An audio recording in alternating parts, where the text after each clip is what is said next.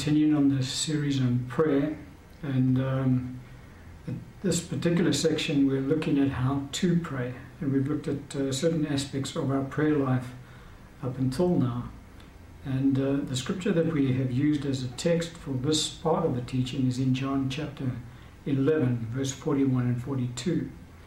Our Lord Jesus speaking in this passage of scripture. The scripture says, "Then they took away the stone from the place where the dead man was lying.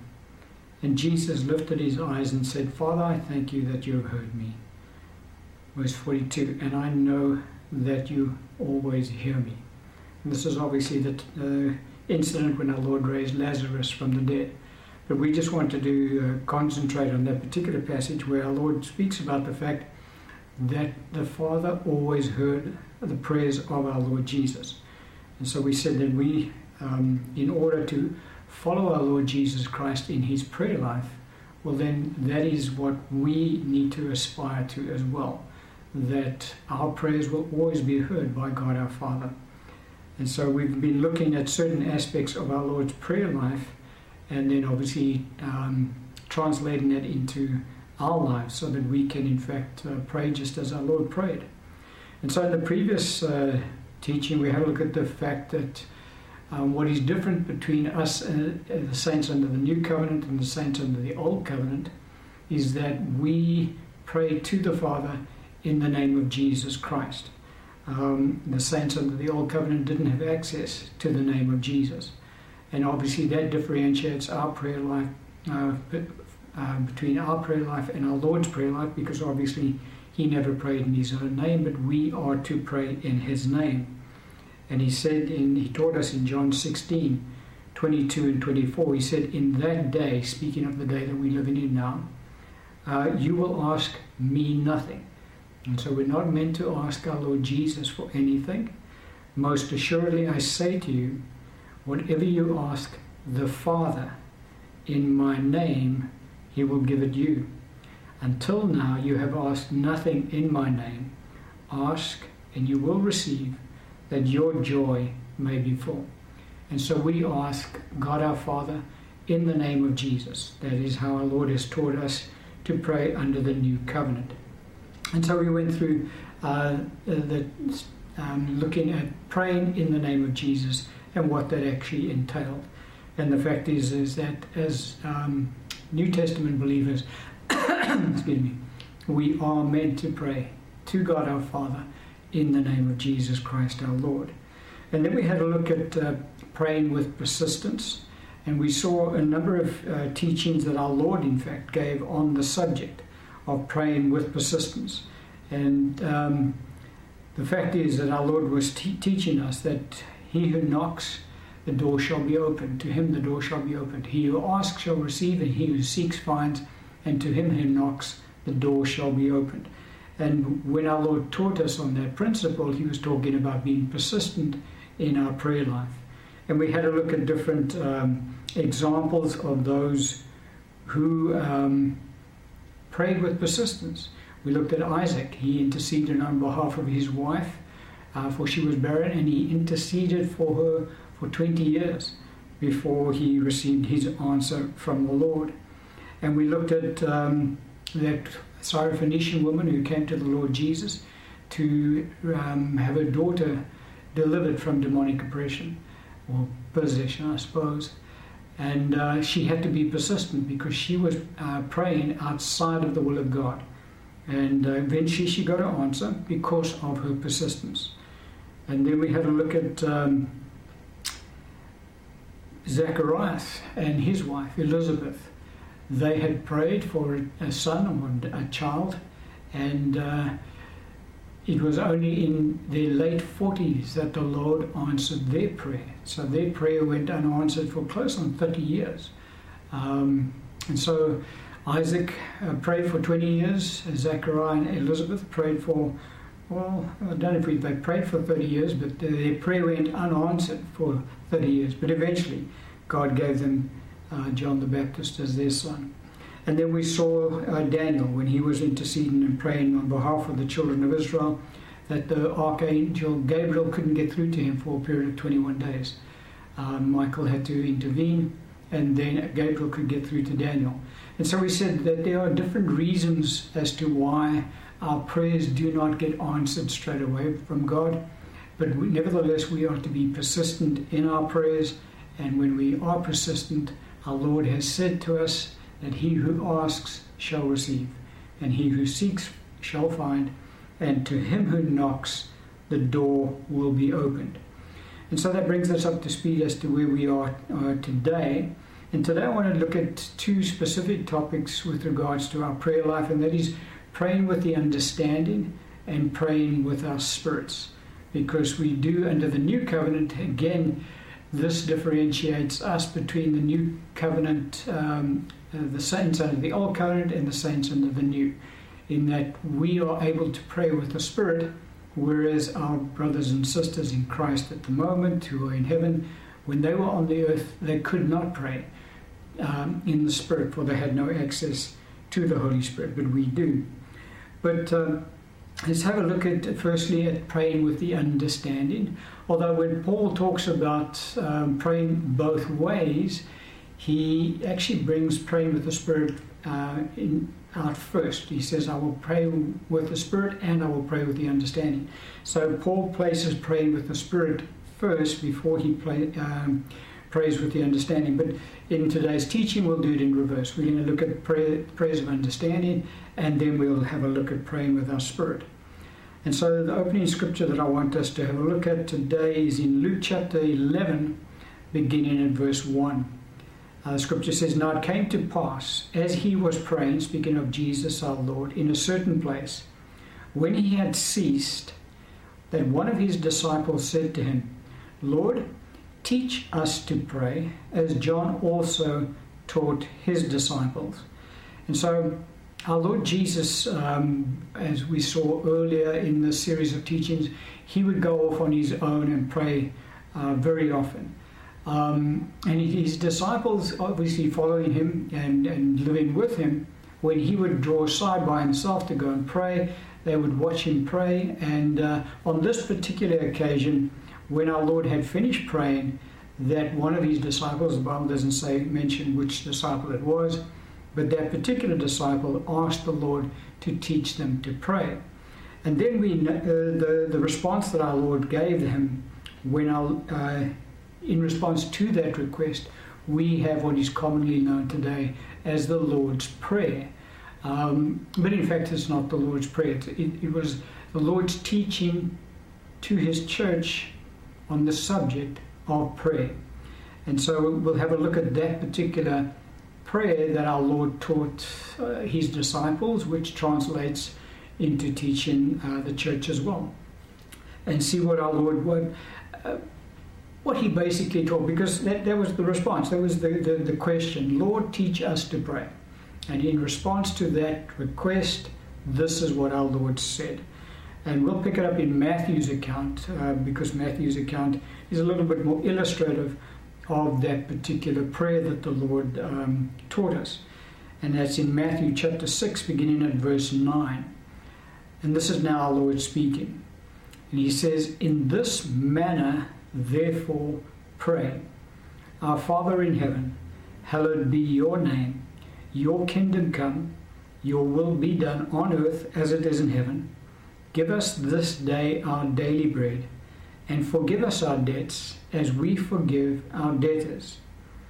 And do not lead us into temptation, but deliver us from evil.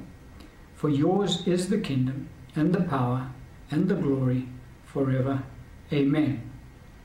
And so when our Lord responded to the disciples' request to teach them how to pray, and obviously now that is our Lord speaking to us now as well, our Lord opened his response by stating, in this manner, therefore pray. So our Lord is not saying to us, this prayer, if you now get on your knees and you utter this prayer word for word to the Father, that's it. Then you've got prayer covered. Because that's not what our Lord was saying at all. Because he says, in this manner, therefore pray. So our Lord he's given us a broad outline in this prayer that he has taught. in this teaching He's given on prayer. He has given us a broad outline as to what areas we should be covering when we go before God our Father in prayer. And so that is why He said, in this manner therefore pray. So He never said, pray this prayer after me. And a lot of Christians, they like to pray this prayer, and it becomes a religious thing. I remember when we were growing up at school, at the opening of the assembly, this prayer, everybody prayed. And, as the whole assembly would pray this prayer. And so it is pretty a religious thing around Christian circles. But that's not what our Lord was teaching us at all. He was not saying, guys, if you pray this prayer word for word, then you've got it covered. You're covering all the bases. Not at all. Our Lord opened it up by saying, in this manner therefore pray. So let's have a look at the manner that our Lord has taught us to pray in, and we'll break it down so that we have a clearer understanding of what our Lord was actually talking about. And He opens up that prayer by stating, Our Father in heaven, hallowed be thy name, or hallowed be your name. And so our Lord is just giving us principles of prayer here. And the first principle, obviously we've dealt with other issues like we need to have sin sorted out before we even go into our prayer closet. But this is now at the time that we're going to be uttering our prayers before God our Father. And remember, this is now praying with the understanding. We'll touch on praying with the Spirit towards the end of today's teaching. But He says, Our Father in heaven, hallowed be your name. And so our Lord is telling us that the very first thing that we should be doing when we get on our knees before God is we should be worshiping the Father. We should be honoring Him and giving Him thanks for who He is, for the fact that He is our God and our Father. And so it should never be a case that Christians come into their prayer closet and the very first thing they do is put their petitions before God and begin to intercede. There should always be a case of acknowledging God for who He is as God.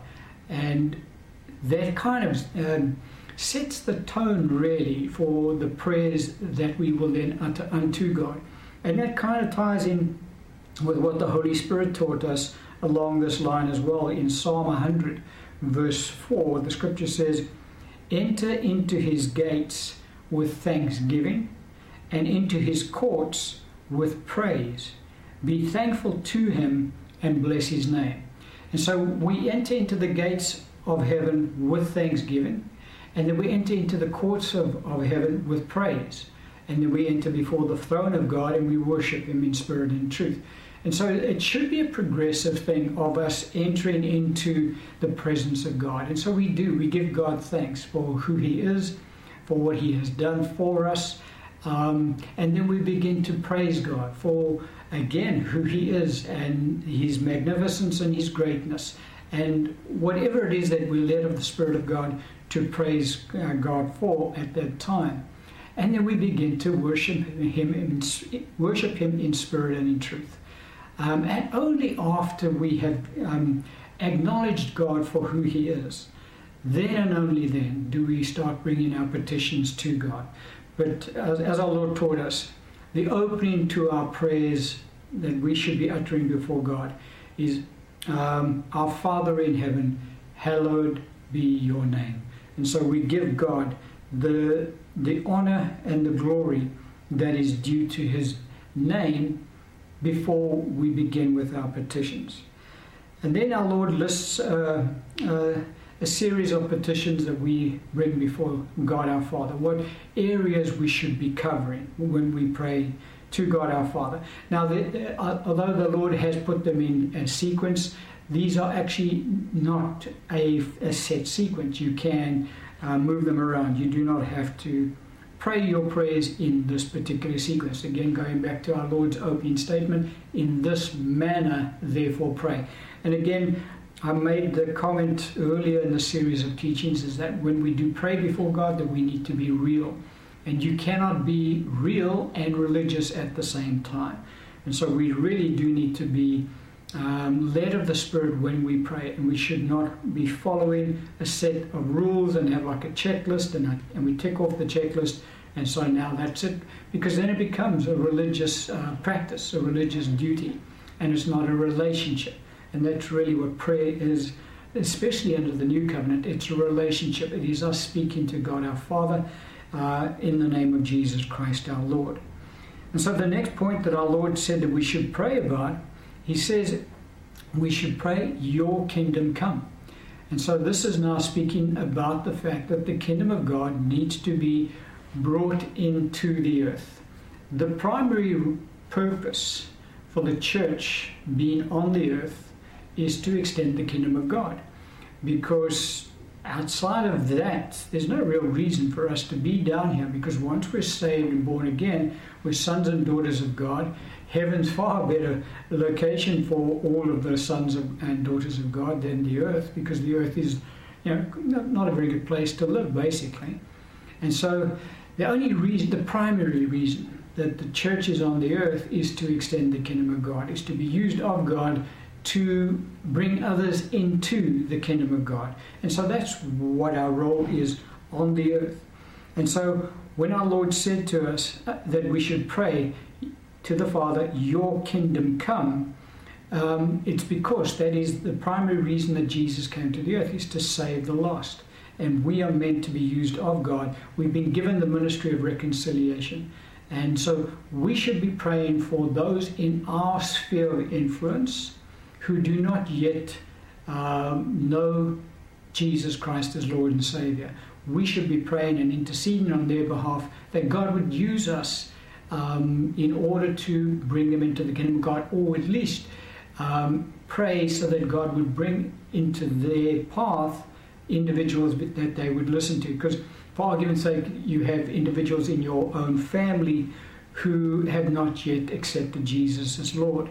Now, by and large, family members will not listen to other family members, because then they've got to kind of admit that the one family member knew more than they did, and that normally doesn't work like that.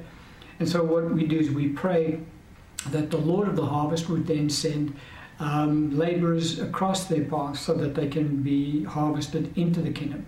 But all of that praying gets done down here on the earth. Again, I made the statement right at the outset of the series of teachings that the church in heaven are not interceding before God on behalf of the church on earth or on behalf of unbelievers on earth. They have entered into their rest. And so it is only the church on the earth that is laboring in prayer. And so it is up to us as priests unto God to pray in this area, for this particular area, and that is that the kingdom of God does come into the lives of those around us in our area, our sphere of influence. And again, our Lord did kind of elaborate on that when he was on the earth. Luke chapter 10, verse 2, the scripture says, "Then he said to them, the harvest truly is great, but the laborers are few.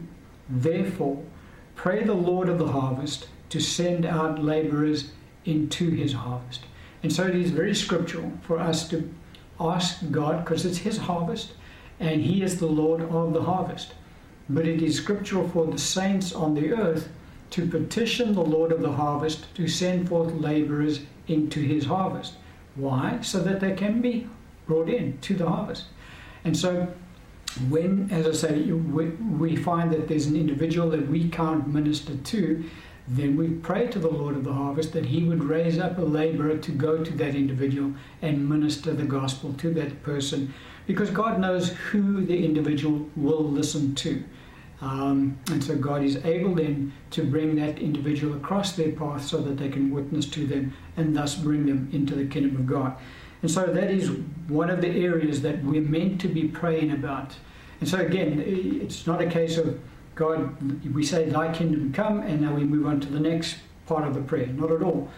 Thy kingdom come is now us interceding to the Father in the name of Jesus for the unsaved that we know. Now obviously this is not only the unsaved in our sphere of influence, I mentioned that, but we're talking about also the harvest in the nations that we live in the cities that we live in.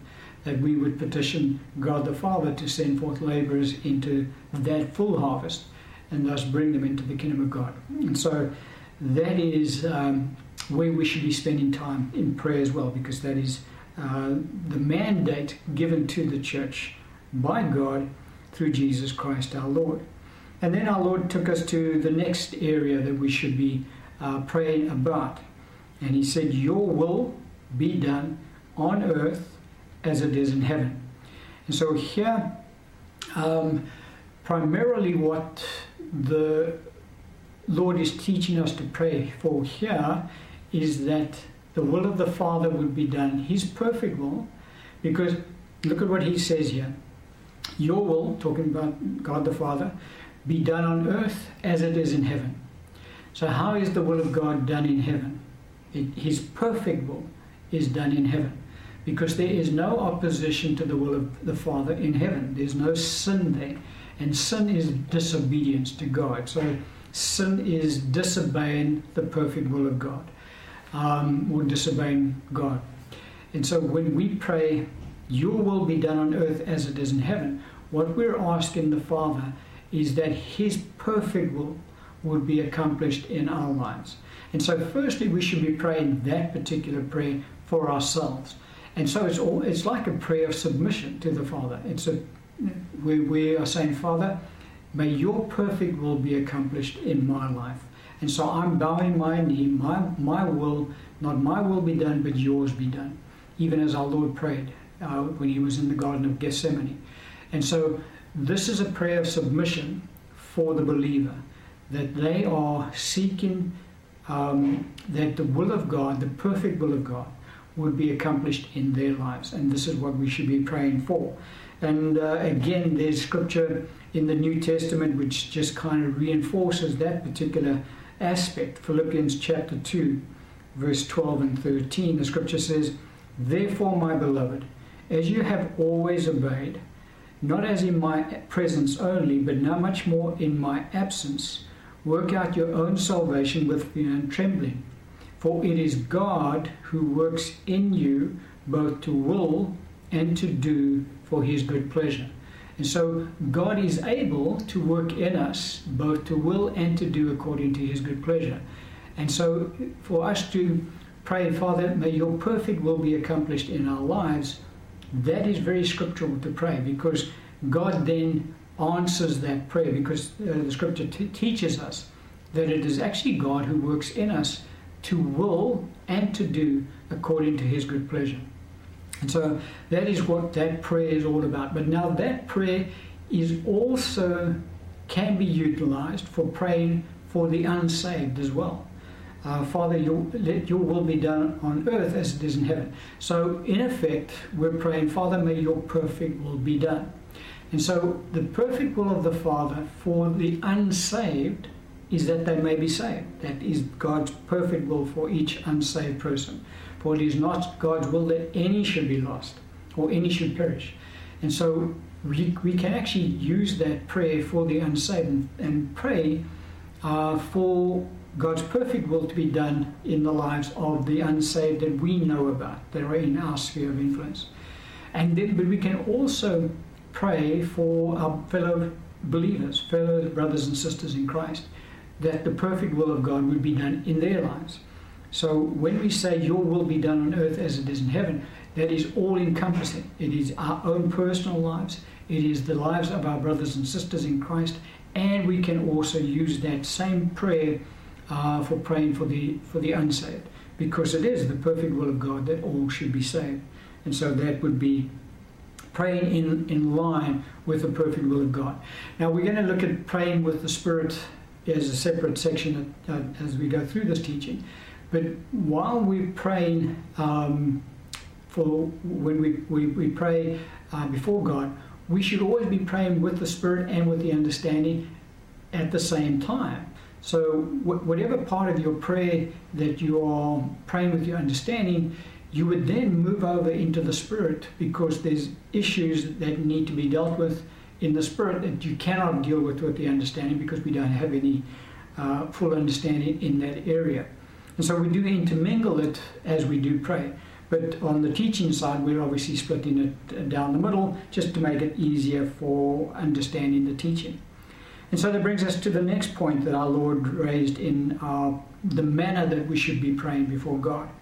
He said, "Give us this day our daily bread." Now, obviously, this particular section that our Lord mentions here has a twofold application, because this can mean praying for our personal needs, our physical needs in this life, because we are meant to ask for our physical needs to be met. Remember, James said it, James 4:2, "You have not because you ask not." And so, God expects us, even though our Lord taught us that before we ask the Father, our Father knows the need, what we have need of before we ask Him. And so it's not a case of, well, God knows what my needs are, so I don't need to ask Him. No, that our Lord still went on to say that we should be asking. Ask and you shall receive. And so it is only through asking that we do receive. And so James said, "You have not because you ask not." And so in this particular section, we should be petitioning God our Father for our needs to be met. Give us this day our daily bread. So that does refer to our physical needs being met in whatever area it might be. But there's also obviously the spiritual aspect to this as well. And that is the daily bread of the Word of God. And our Lord spoke about that when he quoted Old Testament scripture when he was being tempted by the devil in Matthew 4:4. The scripture says, "But he answered and said, It is written, man shall not live by bread alone, but by every word that proceeds from the mouth of God." And so when our Lord said to us, "In this manner pray," don't forget, it's in this manner pray. Father, give us this day our daily bread. There's the aspect of dealing with the physical needs that we have to have met in our day-to-day living. But now we come across to the spiritual bread that we do need to partake of.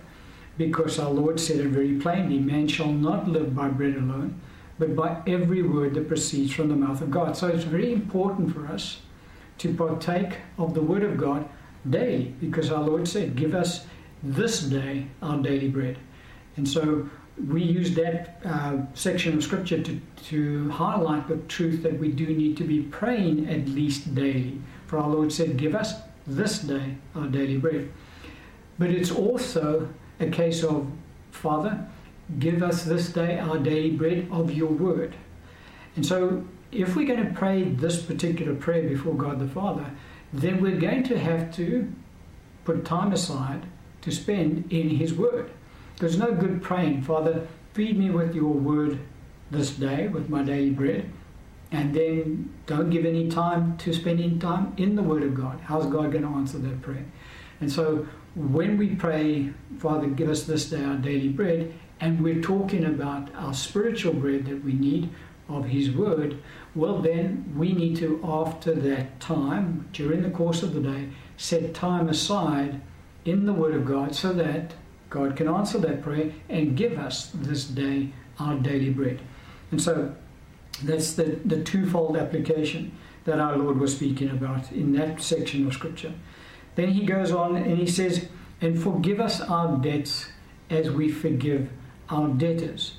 And we've dealt with this right at the outset. That we said, in fact, before we go into our prayer closet, that we should, because remember our Lord said to us, when you offer your sacrifice and there remember that your brother has something against you, first go make right with your brother and then come and offer your sacrifice. So again, that's what our Lord is saying here, is that that's why He's saying in this manner pray. And so it's not in any set order that the Lord has put it out. But by and large, we need to get this sorted out before we begin to petition God our Father. Now it can be that during your prayers, you will recall, "Oh Lord, I did mess up on this issue today. Please forgive me. I forgive so and so for whatever." And then God will obviously honor that prayer. That's not an issue. But that is the principle that our Lord is putting across here. is that the benchmark is us. For we say to God, and forgive us our debts as we forgive our debtors. So we're saying to God, don't do anything more than what we do. So if I'm not forgiving my debtors, well then I'm asking you not to forgive me. Because the prayer is, forgive me my debt as I forgive my debtors. And so I'm actually putting myself as the benchmark to God. And God honors that. And so we do need to be forgiving whoever has sinned against us before we get into our prayer closet. And then the last section that our Lord dealt with, he said, and do not lead us into temptation, but deliver us from evil. The scripture does say from evil. There are some translations that say, and deliver us from the evil one. But that's not what the Bible says. The Bible says, deliver us from evil. For God doesn't deliver us from the evil one. He has already translated us out of the kingdom of darkness into the kingdom of the Son of his love. But anyway, that's just a sidetrack there. And so we do need to be praying that God will not lead us into temptation. Now, God doesn't deliberately lead us into temptation. James teaches us that each one is tempted when we are drawn away by our own desires. And so we're actually praying to the Father. We're asking him to keep us from temptation and to deliver us from that's the kind of evil that we don't want to get caught up in. And our Lord kind of gave us a bit of insight into this issue in Mark 14:38 when he was speaking to Peter, James and John in the Garden of Gethsemane. And he said to them, watch and pray, lest you enter into temptation. The spirit indeed is willing, but the flesh is weak. And so part of what we pray is that so that we can avoid temptation. Because first prize is to just stay away from temptation. And prayer does that. Because what prayer does is that it kind of helps us to negotiate life, in that God is able to direct our footsteps around temptation and away from temptation. Whereas if we don't pray and ask our Father in this area to help us, then it is a case of our adversary is afforded the opportunity to bring temptation across our path. And our Lord said to us, you actually don't want to be there, because he said the spirit is willing, but the flesh is weak. And so you don't really want to be in a place where your flesh is going to be tempted, because it just makes life that much more difficult to negotiate. So rather pray about it and ask the Father to direct your steps so that you don't enter into temptation, so that you can avoid temptation. And you will find that your Christian walk becomes a little bit easier because we have enough trials and tribulations in this life without having a whole bunch of temptations coming across our path as well. So rather just avoid the temptations. And so that kind of deals with the various categories of, or the various sections in our Lord's Prayer. And I'm just going to refer to it as our Lord's Prayer because everybody else does by and large. But each one of those is a different area that our Lord taught us to pray about. And so when we get to that area, we obviously expand on that when we are praying before God our Father. Now, when our Lord was on the earth, he was constrained as to what he could actually teach the disciples to pray about, because they were not yet born again. And so they couldn't understand a lot. Our Lord, when he was on the earth, he said, guys, I've got much more to say to you, but I can't say it to you now because you can't absorb it now. You're not there yet. But nevertheless, I will open these things to you after his death and resurrection. And we know that when our Lord was raised from the dead, he opened the understanding of the disciples to the scriptures, and so they had a clearer understanding. And that's the case in our with the church today, because the Bible teaches us that the veil is taken away in Christ. And so our Lord is able to, in the New Testament epistles, the Acts of the Apostles, the epistles, and the book of Revelation, he's able to reveal to us more than what we can see in the Gospels, because as I say, the Lord was constrained as to what he could share in the Gospels. But when we get over from the book of Acts onwards, now the Holy Spirit has entered into the church, and so the Lord can make more known to us. And so there are certain prayers that are taught to us in the epistles that our Lord Jesus couldn't teach his disciples because they were spiritually dead. And so I just want to read through some of those prayers, because those prayers are very enlightening, and these prayers are Spirit-anointed prayers. The Holy Spirit has placed these prayers into the Bible. And so it is very powerful to take these prayers, because each one of these prayers is a prayer of understanding. And so to take these prayers and to pray these prayers for yourself, because these prayers, as I say, are anointed by the Holy Spirit, and God the Father hears these prayers. And we can also pray these prayers for other individuals, because as we will see, that's exactly what the Apostle Paul, because most of these prayers are in fact his prayers. When I say his prayers, these are prayers that the Holy Spirit taught him to pray for the church.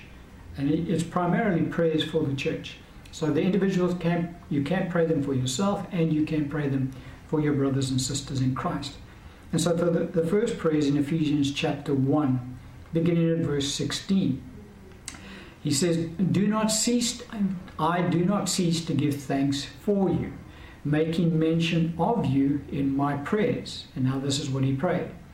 That the God of our Lord Jesus Christ, the Father of glory, may give to you the spirit of wisdom and revelation in the knowledge of him, the eyes of your understanding being enlightened, that you may know what is the hope of his calling, and what are the riches of the glory of his inheritance in the saints, and what is the exceeding greatness of his power toward us who believe.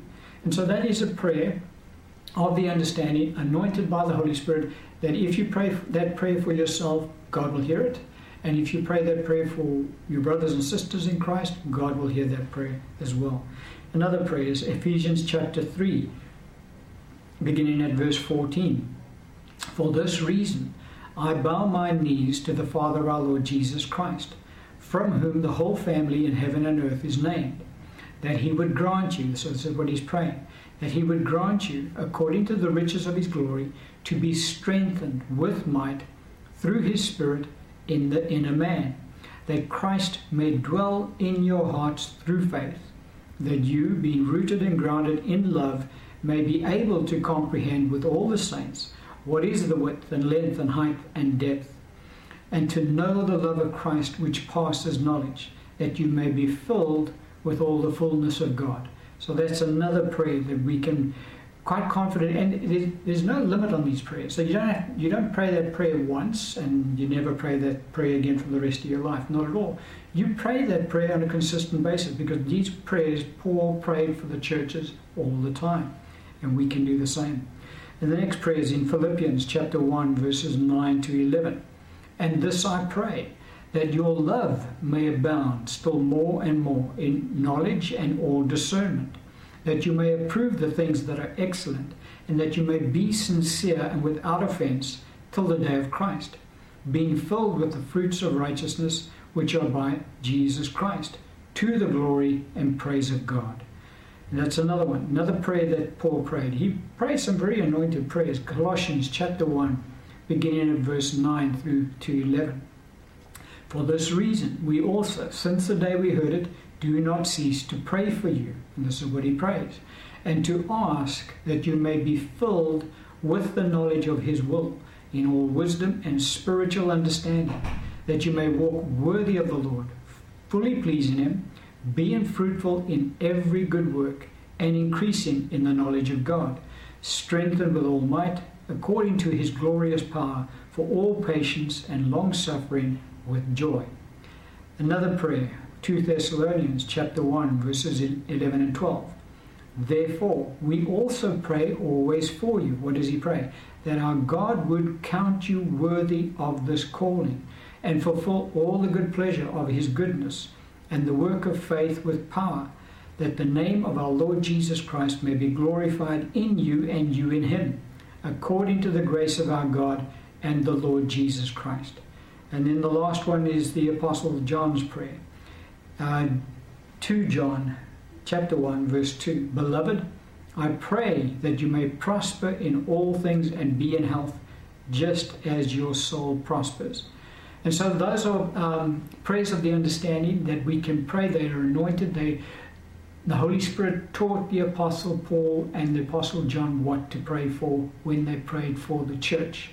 And so those prayers are very scriptural to pray those prayers. You can pray those prayers word for word, because that is exactly what Paul used to pray for the churches. But you can obviously also elaborate on those prayers as you're led of the Holy Spirit. And so that brings us to the next section that I want to deal with, because the Apostle Paul, let's just go to the scripture straight away. He says in 1 Corinthians 14:15, what is the conclusion then? I will pray with the Spirit, and I will also pray with the understanding. I will sing with the Spirit, and I will also sing with the understanding. And so it is very important for us as believers to be praying both with the Spirit and with the understanding. And as I say, the Apostle Paul, the Holy Spirit through the Apostle Paul, puts praying with the Spirit first, and then praying with the understanding. The reason for that is simply this, is that when we pray with our spirit, we are able to tap into a realm that is excluded from the realm of understanding, because our understanding is extremely limited. Our understanding Paul equated it to being a child.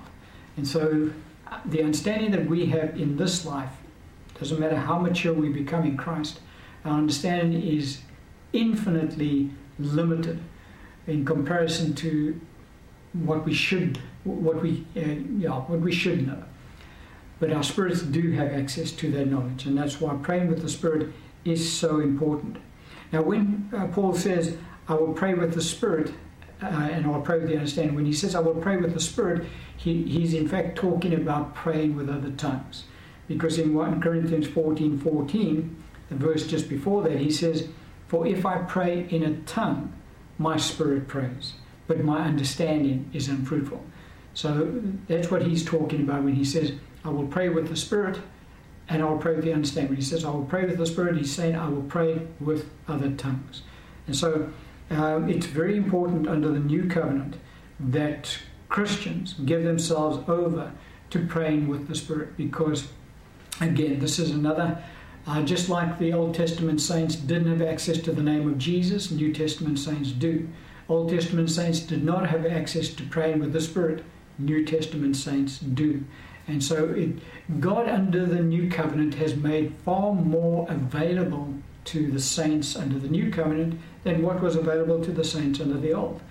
And so we need to partake of that which God has given us under this covenant, because it is so important. God would never have given to us the name of Jesus if the name of Jesus wasn't important, and we know it is.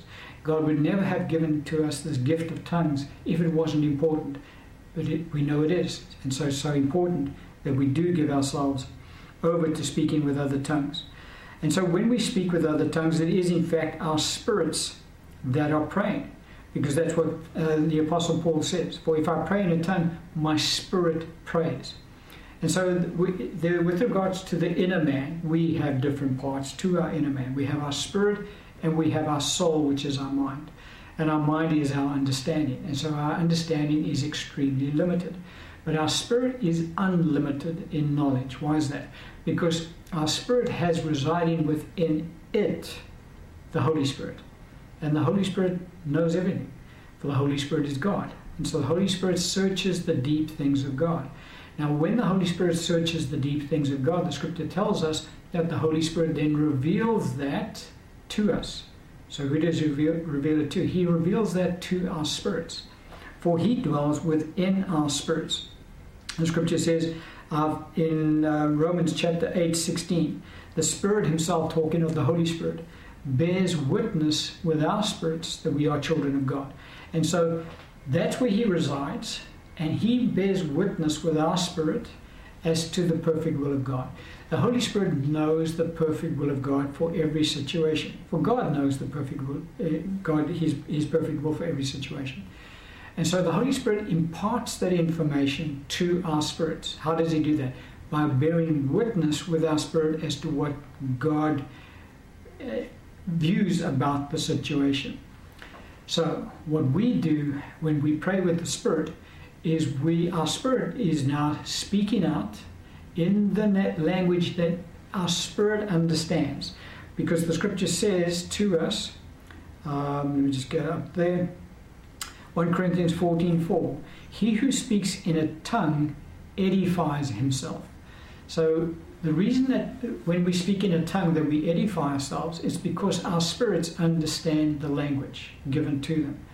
And so the mind doesn't understand the language, but the spirit does. And so the spirit is being charged up, is being edified as the spirit is speaking forth the words of God. And so what happens is, whatever situation we're wanting to pray about, we can pray with our understanding up to a point. But then that's it. We've prayed everything that we know about that particular situation. And so what happens then is we then move into praying with our spirit about that situation. Because now God is able to impart to our spirits His perfect will for the situation.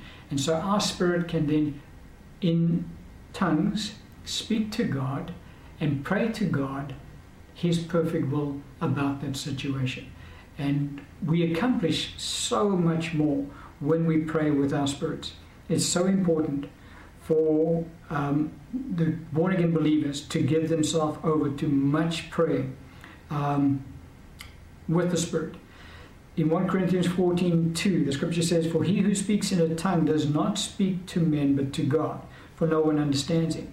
However, in the Spirit he speaks mysteries. And so it's because we're praying God's perfect will. It's a mystery to us, but it's not a mystery to God. God understands perfectly what we're praying about. And so it is. That's why Paul said, I thank my God I speak with tongues more than you all. And when he said speak with tongues, he really was talking about praying. And so he could just as easily, and maybe even a better way of putting it across, I thank my God I pray with tongues more than you all. And so it's so important for us because, as I say, praying with the understanding is extremely limited because there's just so much. We had a look at in the previous teaching about praying with persistence. And we said, we don't understand why there's a delay in certain prayers being answered. But God does understand. And that is also one of the reasons why we should give ourselves over to praying with the Spirit. Because otherwise, we're so limited in understanding what's going on. But when we pray with our spirit, then we are praying God's perfect will. And we also are building ourselves up at the same time. Because as I say, our spirits understand the language. And so our spirits are understanding what God is in fact saying through us. It's a mystery. To our understanding it is, but not to our spirits. And so it's so important for us to pray with the Spirit. But he said, I'll sing with the Spirit and also sing with the understanding. And so we also worship God with our spirit. Because in Acts 2:11, the scripture says, we hear them speaking in our own tongues the wonderful works of God. And then Acts 10:46, the scripture says, for they heard them speak with tongues and magnify God. And 1 Corinthians 14:16 and 17 says, otherwise, if you bless with the Spirit, how will he who occupies the place of the uninformed say, Amen, at your giving of thanks, since he does not understand what you say, for you indeed give thanks well, but the other is not edified. And so, in the Spirit, when we give thanks to God and praise Him, we're giving thanks well, and we're magnifying God, we're declaring His wonderful works. Our understanding doesn't understand it, but our spirit does. And so it edifies God. And so there is a place in our prayer closet for worshiping God. Remember our Lord said, for our Father seeks those who will worship Him in spirit and truth. And so we are meant to worship Him with our spirits in other tongues and give thanks to Him. And then there's this one last passage of scripture which is so important. Romans chapter 8, verse 26 and 27. Likewise, the Spirit, talking about the Holy Spirit, also helps in our weaknesses. For we do not know what we should pray for as we ought. But the Spirit himself makes intercession for us with groanings which cannot be uttered.